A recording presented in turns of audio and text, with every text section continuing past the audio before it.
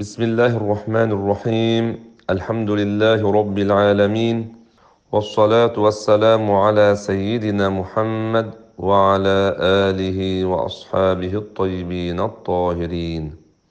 أما بعد، السلام عليكم ورحمة الله تعالى وبركاته. في البداية وقبل أن نتكلم عن هذا الموضوع الذي طرحتموه، لابد أن نشكركم على جهودكم التي تبذلونها من خلال أثير إذاعة الجالية الإسلامية لنشر المفاهيم الصحيحة والتحذير مما يضر مجتمعاتنا، كهذه الخصلة القبيحة ألا وهي الكذب، التي تفشت بين أفراد المجتمع حتى صارت عادة عند بعض الناس والعياذ بالله تعالى. نبدأ أولا بتعريف الكذب. الكذب هو الإخبار بخلاف الواقع، وهو من معاصي اللسان، يعني أن يقول الإنسان مثلا كلاما بخلاف الحقيقة، كأن يقول مثلا حصل كذا وكذا وهو لم يحصل، أو أن يقول لم يحصل كذا وكذا وهو حصل، فيكون آثما واقعا في معصية الكذب التي حرمها الله تعالى في كل الشرائع.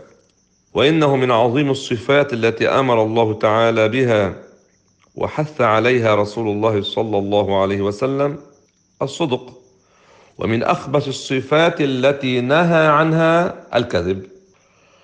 فقد روى الإمام مسلم أن رسول الله صلى الله عليه وسلم قال: عليكم بالصدق، فإن الصدق يهدي إلى البر، وإن البر يهدي إلى الجنة، وما يزال الرجل يصدق ويتحرى الصدق حتى يكتب عند الله صديقا.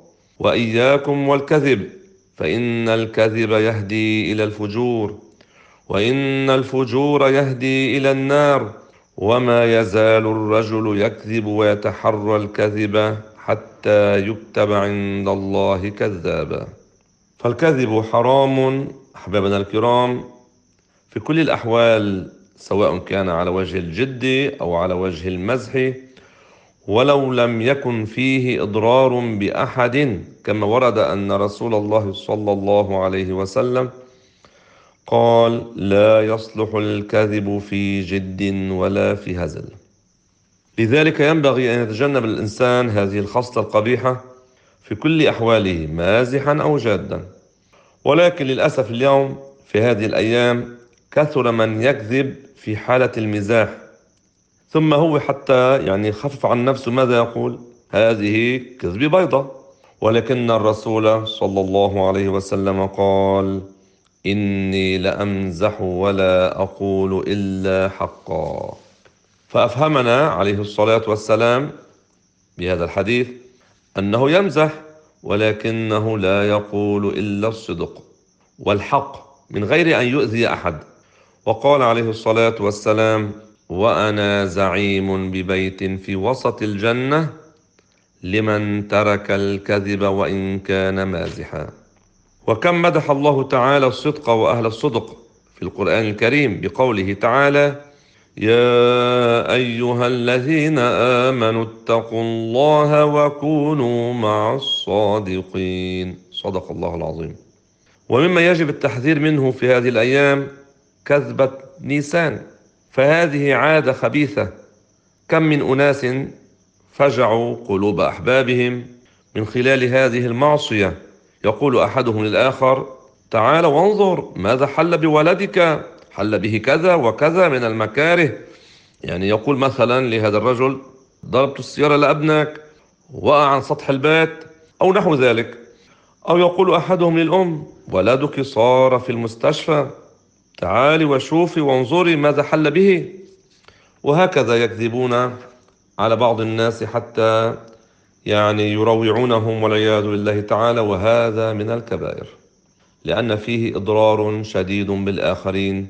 وكم من أناس ما تحملوا هذا وماتوا من شدة الصدمة والعياذ بالله تعالى. قال عليه الصلاة والسلام: لا يحل لمسلم أن يروع مسلما. وبعضهم يبرر كلامه في الكذب، يقول: أنا أكذب فقط للتسلية، أو حتى أضحك الناس.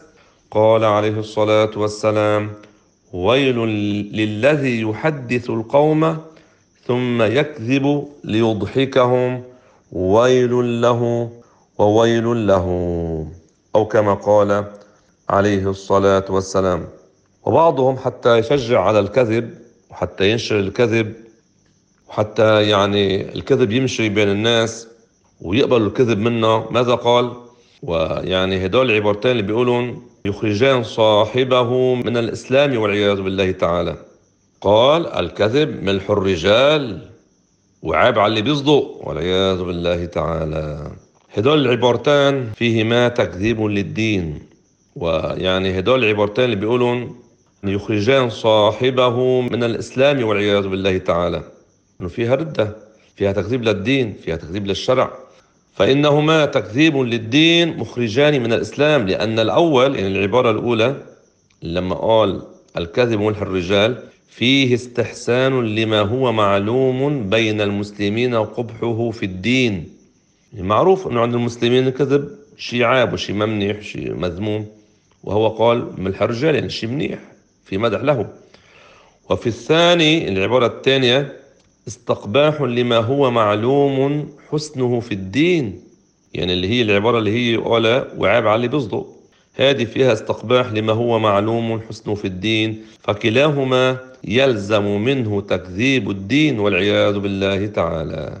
فاحذروا من الكذب إخوة الإيمان، وحذروا منه، فإنه إذا استحكم في الشخص، يعني تمكن منه، صار هذا الإنسان من عادته الكذب، صار هذا فيه عادة خبيثة دل على خبث طبع صاحبها.